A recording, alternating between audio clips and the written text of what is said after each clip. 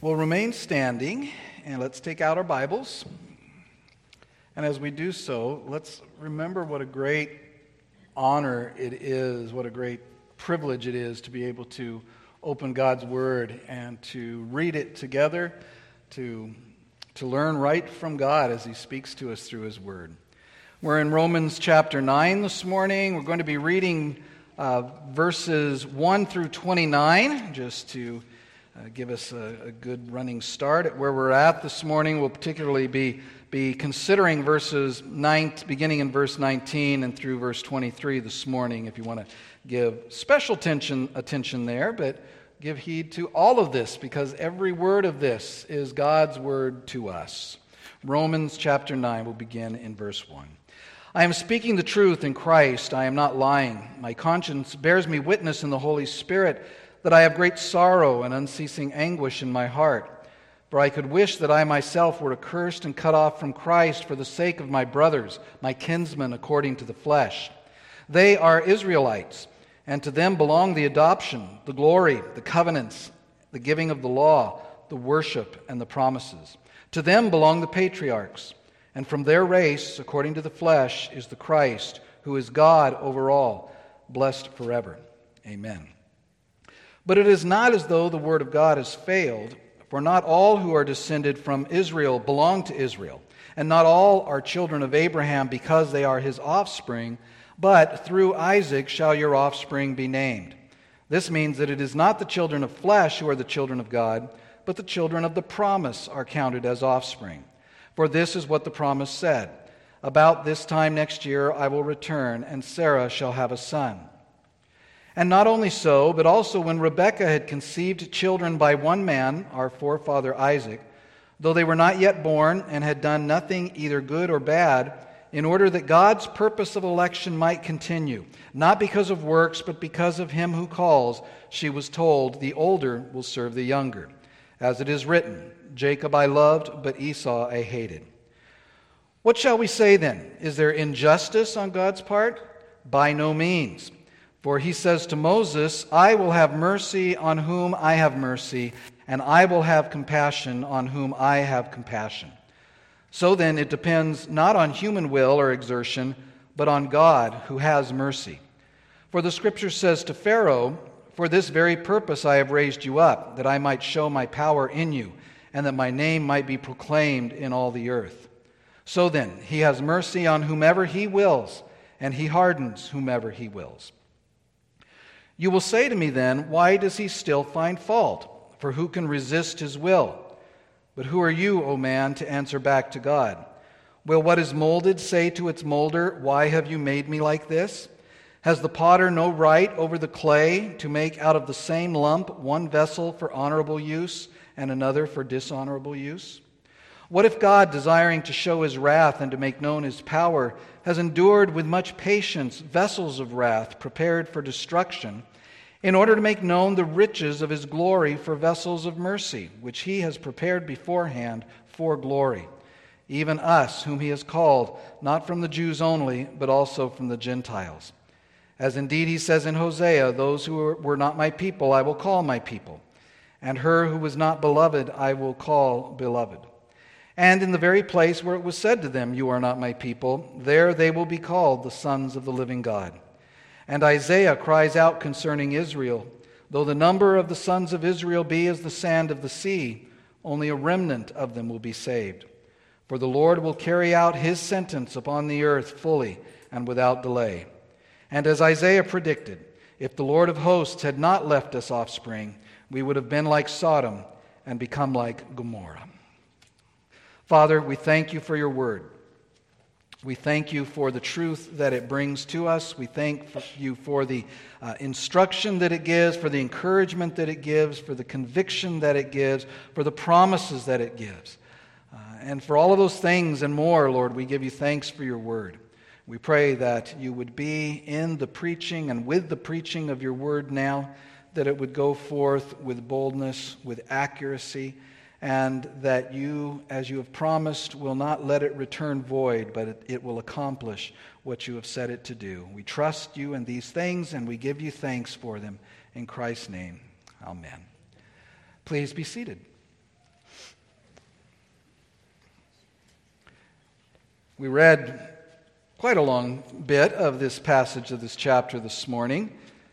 And we did that because, as I mentioned at the beginning, we want to kind of have an idea of where we've been, where we're going. We want to have an idea of the context of the particular verses that we're going to be looking at. It's always important to keep the context of a particular verse or group of verses in mind as you seek to learn what God is saying to you through those particular verses. In fact, there is perhaps no more important principle in studying your Bible than context. Almost all of the errors that we find in the church today that come and go throughout the history of the church are foisted upon us through men who pull verses out of their context and make them say whatever they want them to say. And so we want to be on guard against that, and reading verses and understanding verses in their context is a key to doing that. In these opening verses, speaking of the context of chapter 9, Paul has expressed what he termed his great sorrow and unceasing anguish in his heart over the fact that his kinsmen according to the flesh, his fellow Jews, had largely rejected Paul's own teaching, the gospel of God, which Paul was not ashamed to bring to the Roman church, which he recognized was the power of God unto salvation. And because of what some people may assume are implications of what he has been teaching here, especially in regard to the promises of God and of God's own faithfulness to his promises, Paul has undertaken to explain here in this chapter that the failure of the Jews to receive the gospel and to believe Christ, that failure of the Jews is not a failure of God. Because he says the promises of God given in the Old Testament to the people, concerning the people, God's people, were not intended for all of the physical descendants of Israel, not for all national Israel. Paul puts it this way, as we read this morning: not all who are descended from Israel belong to Israel. Not every Jew is a child of God. And so the promises were never intended for every Jew, but for that Israel within Israel that we've talked about as we've gone through these earlier verses. And the decision of who is in that Israel within Israel, the decision of who is a child of God, even speaking of among the Gentiles, who is a child of God and who is not, and this is really at the core of the teaching of this chapter, that decision is God's decision. God is the sovereign ruler of this world. And as Jonah said, salvation is of the Lord. It is His gift to bestow on who He will. He is the one that chooses whom to save. He is the one that chooses whom to leave in their sin. And that decision is based not on the things that we would think it would be. And Paul has brought two examples forward to show that as witnesses, to point this out, that God sovereignly chose Isaac, the second-born son of Abraham, to receive the blessings of the covenant instead of firstborn Ishmael. Isaac, we've read, was the son promised to receive the covenant and the blessings and being in a relationship with God. But then also, Paul pointed to an even more even race.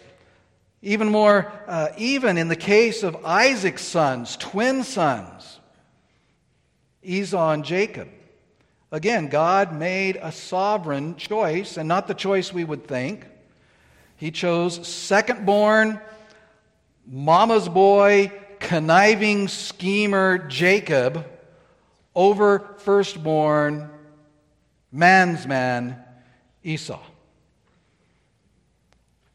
Then Paul, in examining this, has inserted a pause, a detour, to deal with objections, two objections specifically, that could be heard being screamed from Paul's opponents. The first is the objection, that's not fair.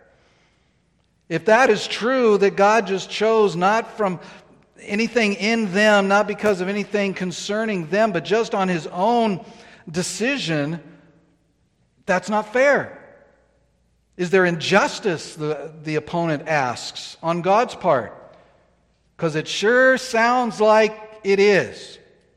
It sure sounds like there is injustice. But Paul says, not at all. In fact, he says, absolutely, positively not at all. He then explained, as we saw last week, that God has that authority because He is God, to make the choices that He wants to make. That sovereignty is part of the very nature of God. And again, Paul proved it with references to two Old Testament quotes. One, a quote regarding Moses, or given to Moses, one given to Pharaoh. To Moses, God said, I will have mercy on whom I have mercy, and I will have compassion on whom I have compassion. And to Pharaoh, he said, for this very purpose I have raised you up, that I might show my power in you, and that my name might be proclaimed in all the earth. And so Paul dispensed with that first question in that way. This morning we come to the second question. It and Paul's response to it is found in verses 19 through 23, and that will be what we're looking at this morning. Still dealing really with the question of the fairness of God and why it is without question fair and just that God chooses some to save and not others. And again, based solely on His good pleasure and nothing else. Nothing in man, nothing in his background, nothing in his upbringing, nothing in his works in the past, his works in the present, his works in the future. None of that enters into it. And that's whether we're talking about men from Israel or people from Reading. It is God's sovereign choice. And so then comes a second objection. It's in verse 19 there. You will say to me then, why does he still find fault? For who can resist his will?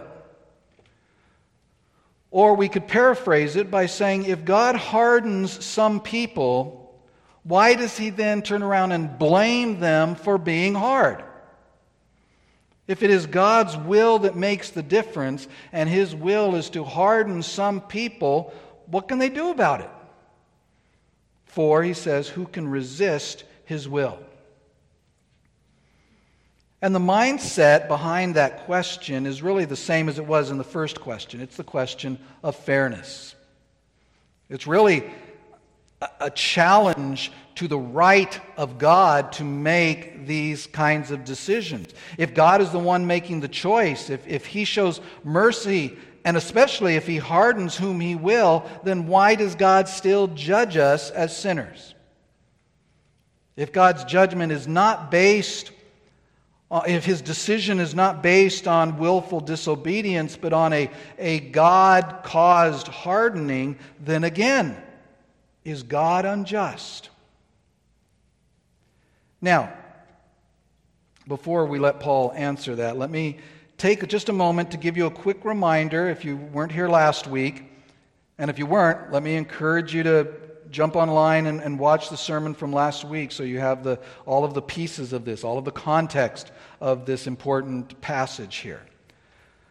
But if you weren't, let me explain to you just very briefly. We don't want to cover all of the same ground again, but explain about this hardening that God says that He does. He shows mercy on whom, or He gives mercy to whom He will, and whom He wills, He hardens, Paul says.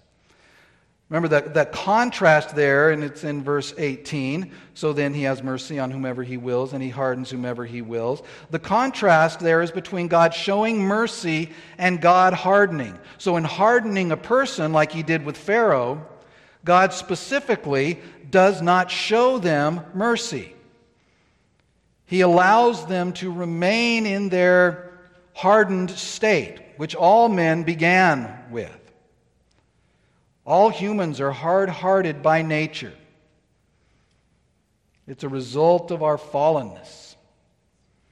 Man starts out hardened and sinful and wicked and aligned against God. And God's hardening of such a person happens when God judicially leaves them in that condition. when He takes away some of the restraint that He exercises against all people, which He does. No one, no sinner is as bad as he could possibly be, and that is creditable to the restraint and the mercy of God in restraining the sin even of non-Christians. God restrains even the sinfulness of unbelievers so that they do not run headlong into the worst sins that they could. His mercy is like a dam that holds back our waters of iniquity from pouring out in a flood.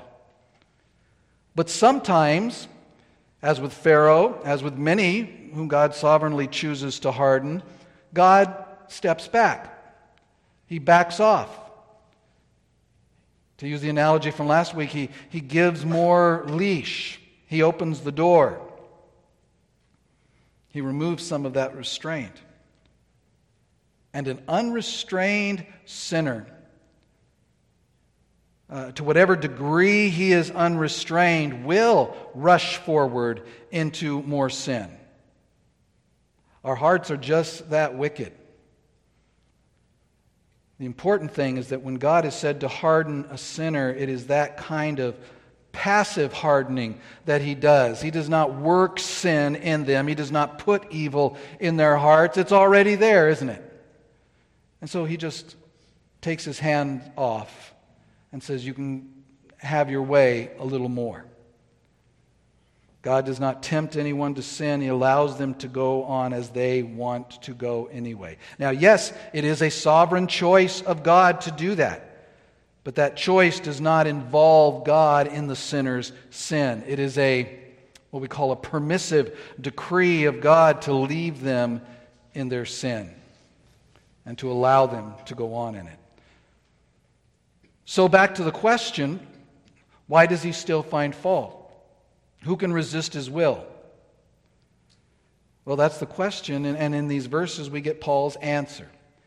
And he gives it in two parts, two sections that correspond here to verses 20 and 21, that's the first section, and verses 22 and 23. And we could call them Paul addressing the wrong attitude and the wrong understanding.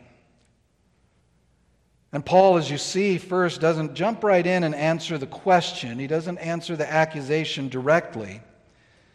And in fact, he probably doesn't answer the question to the satisfaction of someone who would actually come and ask that question. And we'll see why that is as we go along. But first, Paul addresses the heart of the question.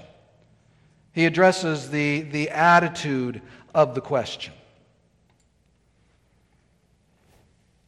The underlying attitude, that is to say, really the audacity of the question, the arrogance of the question, the arrogance in the heart of the questioner. At the beginning of verse 20, here is his answer. He says, "But who are you, O man, to answer back to God?" Stop there.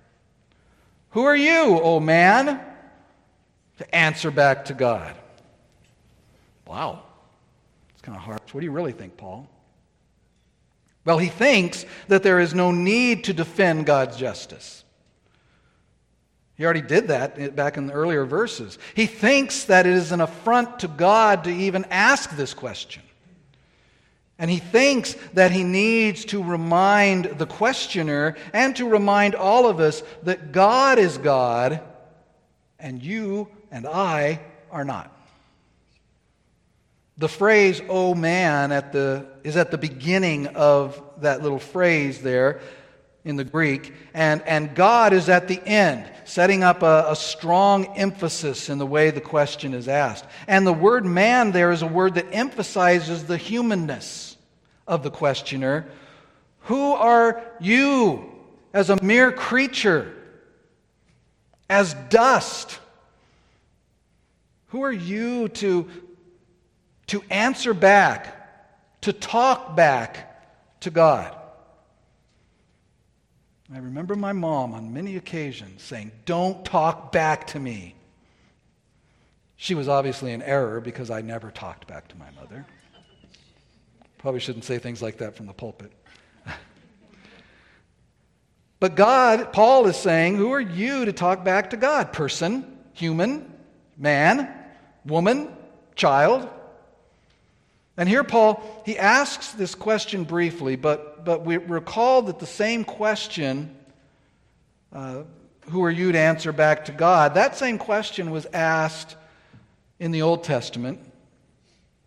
It was asked of Job by God, not briefly as Paul does here, but for 4 agonizing chapters. Agonizing for Job, at least. Just a sample. Who is this that darkens counsel by words without knowledge?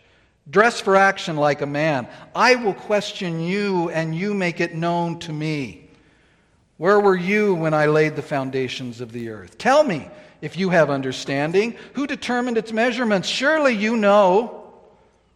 Or who stretched the line out upon it? He says, dress for action like a man, I will question you. Even you, will you even put me in the wrong? Will you condemn me that you may be in the right? Have you an arm like God? And can you thunder with a voice like His? And it goes on and on and on till Job just throws up his hands and covers his mouth and says, I'm done. I won't say another word. But that's what Paul is saying, is who are you as a human to answer back to the Creator? You know, Paul's using this in a very specific context here, but isn't that sin, isn't that arrogance a very common condition in our world today? That man stands to challenge God at every turn? What foolishness and what a danger it is to do that. And it is once again, the mercy of God that stops God from judging men right then and there as they challenge God. And we see it in so many ways. On one hand, it is the atheist challenging the very existence of God. You've heard stories of the atheists who say, if God is real, let Him strike me down. I'll wait. And He doesn't, of course, which only proves that God doesn't take orders from atheists. On the other hand, there is the scientist, not all, but many, who say that the majesty of God's creation is an accident, the product of chance, the product of mutation. Who challenge God as Creator. On a more moral front today, there are those who challenge God's Word, who challenge the very existence of it, or who challenge the qualities of it. They say it's just a book written by men. It doesn't have any relevance for us today. After all, it's full of errors. You know, this is not God speaking to us. And they challenge God. They challenge God for the things that are in it. There are those who challenge God's regulations today concerning marriage, don't they? What is marriage? Who can enter into marriage? Well, God's told us, but man says, no, we'll decide that. Even more recently, the world has begun challenging the very identity that God has given to individuals. Even down to that most basic aspect of our identity, that God made them male and female. That too today is being thrown off by young people in our world. And while adolescence has its share, more than its share, of life-altering and confusing aspects, you adults, you've been there. You know what adolescence is like. You who haven't yet, you'll get there. But there is a whole movement today that preys on those weaknesses and the confusion and that exploit our young people, causing them to question what God has decided about them, what God has said about them, how God has made them. And the world says, God doesn't get to decide if you are male or female, you do. You can choose to be one or the other or back and forth. You can choose to be some combination of the two or something altogether different. You can make up whatever you want. And to all of these, the atheists, the scientists, the gay marriage advocates, the LGBTQ movement, Paul would say the same thing. He would say, "But who are you, O man, to answer back to God?" And to support this, Paul reaches into his bag of scriptural analogies and draws upon one that is used several times in the Bible, and that is the analogy of the potter and the clay. In the second half of verse 20, Paul draws on a couple of passages, Isaiah 29:16 and Isaiah 45:9, and he says this, "Will what is molded say to its molder, 'Why have you made me like this?'"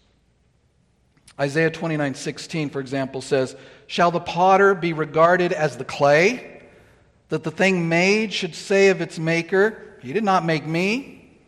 Or the thing formed say of him who formed it, 'He has no understanding'?" You see, that's the arrogance of man. This is the arrogance of questioning God and His authority and His right to choose, here in the context that we're looking at here, to whom He will show mercy and whom He will harden. And indeed, Paul says, going on in verse 21, he says, "Has the potter no right over the clay to make out of the same lump one vessel for honorable use and another for dishonorable use?" Again there, Paul draws on Isaiah. He also draws on Jeremiah with the message that the potter, the maker of ceramics out of clay, the potter has the authority. He has the right to take a lump of clay and make what he wants with it, and to make different items from the same lump of clay. And as I say, not only does he have the ability to do that, not only does he have the skill to do that, not only does he have the power to do that, to choose what to make and to make what he will, but he specifically has the right to do that. He has the authority to do it. That's Paul's point here. The word that's translated here in verse 21, "Has the potter no right?" That word is the same word that Jesus used in speaking of His authority to lay down His life and to take it back up again. It's the same word in Matthew 28:18 when Jesus said that all authority in heaven and on earth has been given to me. That's the idea here. And He's saying that the potter has right over the clay. It is his prerogative. The clay has no prerogative. And he has no right to answer back and accuse the potter of unrighteousness. "Why did you make me this way?" Now, Paul's use of that analogy, because it's used so many times in the Old Testament, it would be no surprise or be no difficulty for the Jew of Paul's day, the mature Christian of his day, the attender of synagogue of his day to understand. And it's not only from the Old Testament that we get this idea, but also in the other writings that the Jews held in high esteem. In Sirach 33:13, it says, "Like clay in the hand of the potter to be molded as he pleases, so all are in the hand of their maker to be given whatever he decides." So a very well-known analogy here. And the context of these passages in the Old Testament regarding the potter and the clay is slightly different than what Paul is using it for here, but Paul is using it here under the inspiration of the Holy Spirit. And the idea drawn from all of them is the same, and it is simply that God has the right to do what He chooses with His creatures. He has the right over the clay to make out of the same lump one vessel for honorable use and another for dishonorable use. The potter can take a lump of clay and make some of it into a banquet cup and some of it into a chamber pot. That is his right.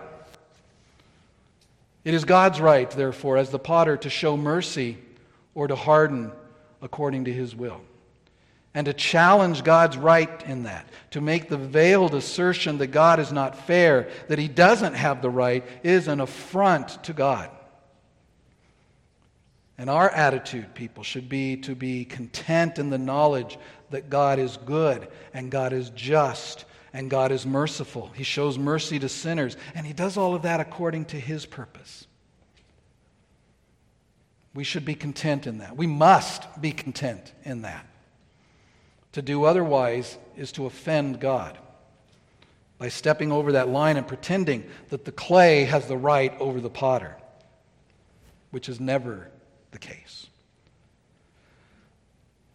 And so, having dealt with the wrong attitude, Paul now turns and addresses the wrong understanding. Now, I've said a couple of times over the past few weeks here in Romans chapter 9 that this passage is fairly straightforward. It's been perhaps difficult to accept, we've said, but easy to understand if we have ears to hear. And that's still the case, though we might confess here that we are driving sort of into the outskirts of Simple Town. Because Paul dives here, to change the metaphor, dives into some deep theological waters.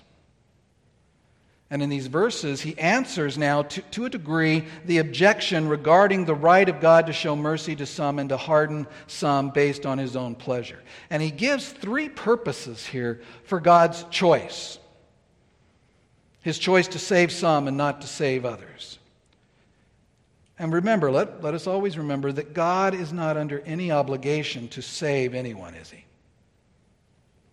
Man has plunged himself into his predicament of being under the judgment and the wrath of a righteous God. And God could justly, absolutely justly, have left every man in that predicament of his or her own making and not be opened up to a charge of unrighteousness. We all deserve hell. But God has chosen to show mercy. But he has chosen to show that mercy not to all, but to some. Some get justice, some get mercy. God decides.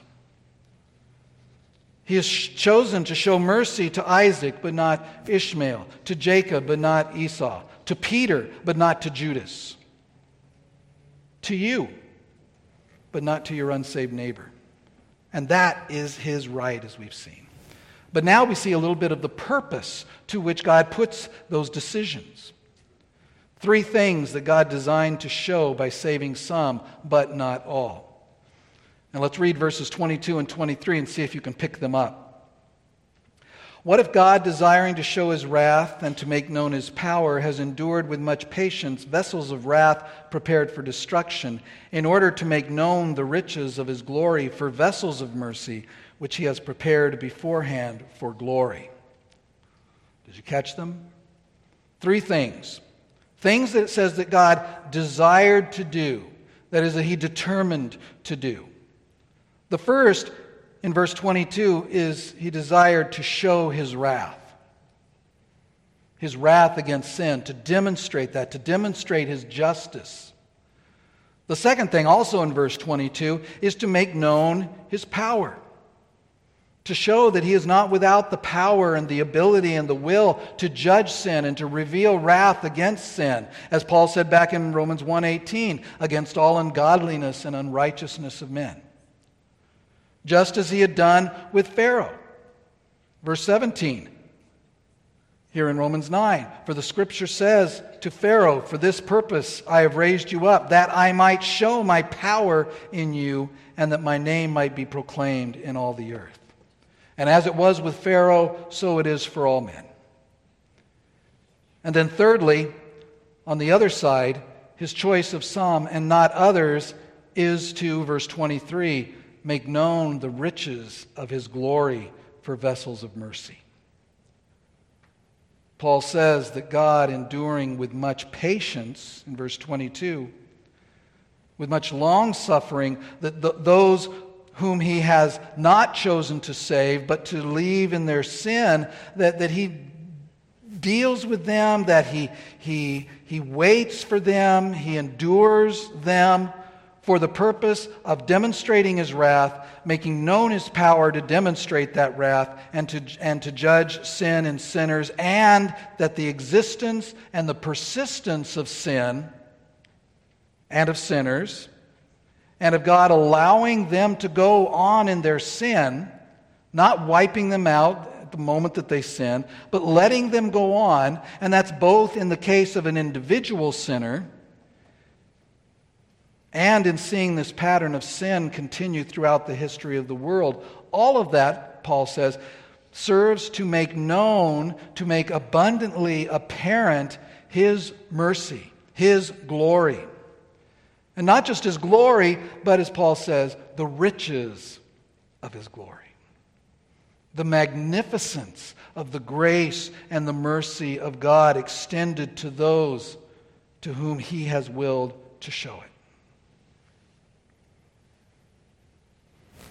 Now, as we consider these things, God's great patience and long-suffering and the revelation, both now and especially on the last day, of his glorious riches to us, his wondrous mercy, we also have to consider in this passage those on whom these things are bestowed. Paul refers to them in verse 22 as the vessels of wrath prepared for destruction, and in verse 23 as vessels of mercy which he has prepared beforehand for glory. And herein lies some difficulty, and not a little disagreement even among Christians and churches and denominations. Because here, in addition to the doctrine of election, which has permeated, of course, this chapter so far, we also see here pretty explicitly stated another doctrine, which has also really permeated this, which we may not have recognized as such. And that is the doctrine of reprobation. The Bible's teaching that the sovereign God, who could have, we said that he could have chose to save no one and been perfectly just. Well, he also could have chosen to save everyone. But he has, for his own purpose and his own glory, not so chosen. He has chosen to leave some in their sin. And the idea here of vessels, vessels of wrath, vessels of mercy, comes from this well-attested figure, this analogy of the potter and the clay. One of the primary things that potters create are vessels, cups, pots, lamps, urns, etc. Items that are meant to hold or to contain something else. Water, wine, or food, oil, what have you. And Paul says that there are vessels made by the potter which are determined by the potter to be filled with or to be recipients of either mercy or wrath, either salvation or judgment and punishment. Now we'll start with verse 23. The vessels of mercy, of course, are not a problem. These are those. The next verse tells us that they are taken from both the Jews and the Gentiles. They are those who are chosen by God to receive his mercy, to be vessels of that mercy. Because he has mercy on whom he will, remember. This is the doctrine of election. And these are the elect. But what of the others? What about the vessels of wrath? They are those who are not elect. They are those that God chooses to pass over. They are those whom God, again, based on his sovereign authority and right as the sovereign God who owes salvation to no one, that he nonetheless has chosen, or that he has chosen to withhold that mercy from. They are the Ishmaels and the Esau's and the Judas Iscariots. They are the goats as opposed to Christ's sheep. If there are elect, there must be non-elect.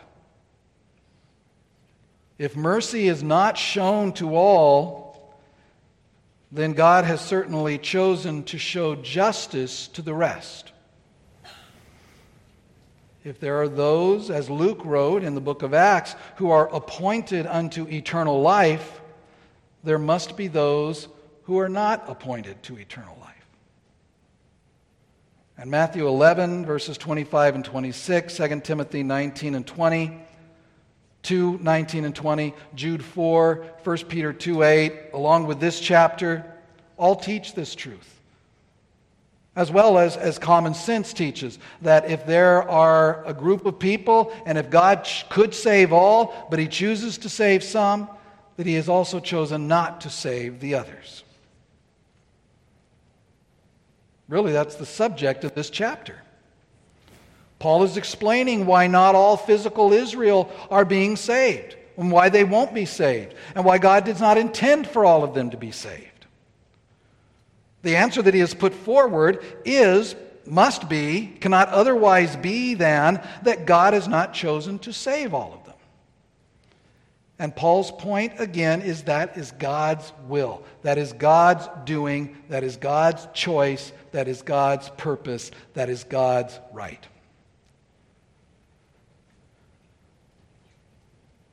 But there's one other thing that we need to address, something that even more grates against our sensibilities here, against our understanding of fairness.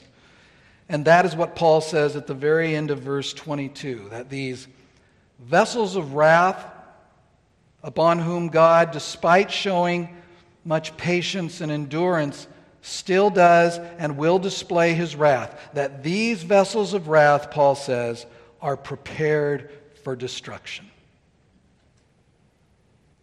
Again, we like the idea at the end of verse 23 that says that the vessels of mercy are prepared for glory,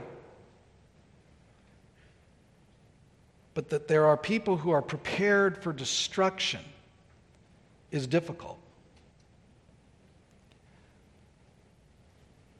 And if you've read through Romans 9, you've hit this. If you've talked about Romans 9, you've hit this.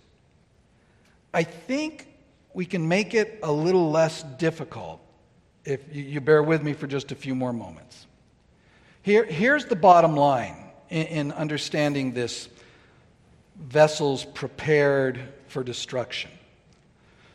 I think this is the release valve for our anxiety on this. And that is to remember that Paul is talking here about God dealing with sinful people understood as already fallen, already considered as already fallen. That is to say, this is not a picture of God creating or even decreeing to create people specifically to be destroyed. But it is a picture of God dealing with people who are already fallen and making a decision on what to do with them. Or at least dealing with them as members of fallen humanity, not as mere creatures considered apart from their fallenness. And the proof for this is in the context of this passage. We talked about the importance of context. The major statement by Paul at the beginning of these verses, dealing with this question of the justice of God in choosing some and not others, is this. In chapter 9, verse 15, I will have mercy, he says, on whom I have mercy. I will have compassion on whom I have compassion. And that it depends on God who has mercy. And then verse 18, so then he has mercy on whomever he wills, and he hardens whomever he wills. So listen here. The fact that Paul begins this discussion, begins these verses with reference to God showing mercy, proves what I'm saying. Since mercy is an attitude or an action that is made in reference to guilt, to sinfulness, to fallenness. Man considered as man, before any consideration of the fall, man not considered as fallen, but just considered as a creature, would have no need for mercy. Only when mankind is considered as fallen is there any context or any need for a discussion of mercy. And if it's so for one category, it's so for the other category. Paul's illustration supports this too. The illustration remembers Pharaoh. And in his case, it's the hardening of his heart, the preparation for destruction, if you will, that is important. And in Pharaoh's case, we see that even the mention of God hardening Pharaoh's heart is in the context of a fallen creature.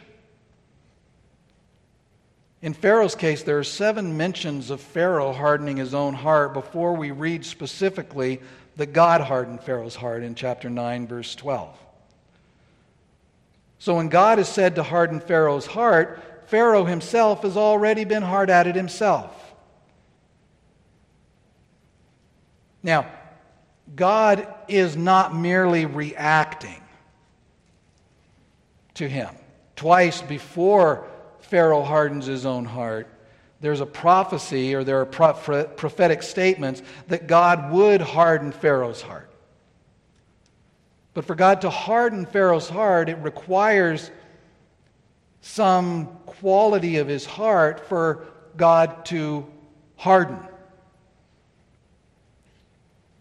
And that's what we see in Pharaoh hardening his own heart. So those who are prepared for destruction are those whom God has already allowed or already decreed to allow, along with the rest of humanity, to fall into sin. And these vessels of wrath are then prepared for destruction when God chooses to leave them in their sin to go their own way. So it is not God creating or decreeing to create a person specifically to send them to hell.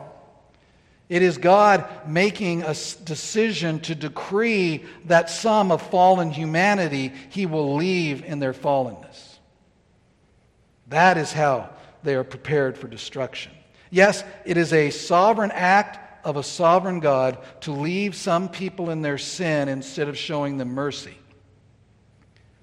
But as Paul has been laboring all along, that's God's prerogative. That's God's right as the potter over the clay. When He gives them up to impurity, back Romans 1 again, to dishonorable passions, to a debased mind, He is doing what it is His right to do. But it is also His prerogative, through His enduring with patience those vessels of wrath and letting them go on in their sin and ultimately to judge them. Through that, God shines a spotlight then on the mercy that He has shown to you, Christian. You derive benefit from that, as God derives glory from that. We who, through no doing of our own, have become the apple of His eye. His beloved sons and daughters, those that He Himself has prepared for glory. Glory now, glory in the judgment, and glory into eternity. As we rejoice in the fact that God has chosen to save us, not because we're so eminently savable or save-worthy, because we're not, but because He has chosen to take us out of our sin and through the work of His Son to make us vessels of mercy. And to that we say, amen.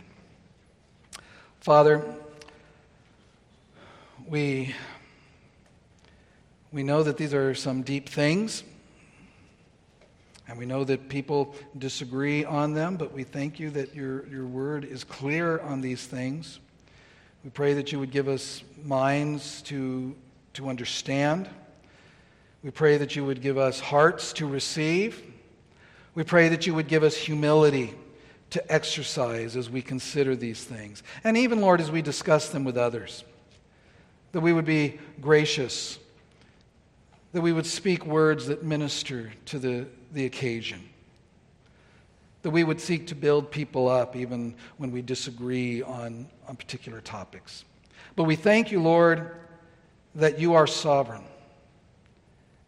that it is your right as the potter over the clay to do as you will. And we thank you that though you could have left us all to judgment, that you in your grace have determined to show us mercy. We will forever be grateful for that. Help us to be grateful now. Thank you, we pray these things in the name of Christ Jesus, who is our righteousness. Amen.